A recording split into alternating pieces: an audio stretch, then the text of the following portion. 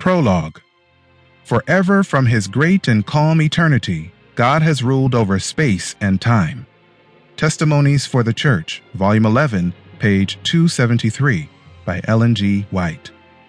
God is the divine embodiment of a mysterious character quality called love. I say mysterious because no matter how many words are used to describe love, it can ultimately only be experienced or observed. No one can force love, create love, or explain its existence or origin. And that is because it exists only in the heart of God and those who receive it from Him. Oceans cannot contain it. Poets and philosophers cannot describe it, and scientists cannot manufacture it. Love is the product of a relationship with God and the outpouring of Himself into everything that He has created.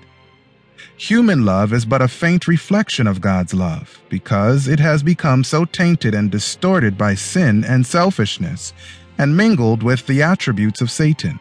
The devil uses this human need as his most effective trap to drag humankind into his web of passions of all types. But in his infinite foreknowledge, God saw the tragedy of the fall of man.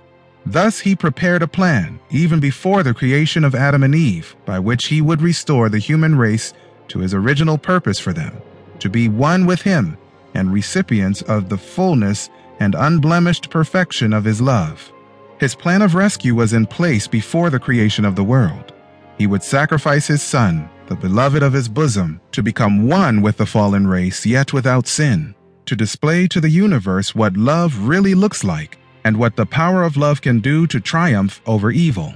The purpose and goal of this book is to bring new light and hope to those who may be struggling with personal issues and unanswered questions, to shine on those living in darkness and in the shadow of death, to guide our feet into the path of peace. Luke chapter 1, verse 79.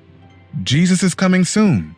May this book help to prepare us to live His life of love until He comes.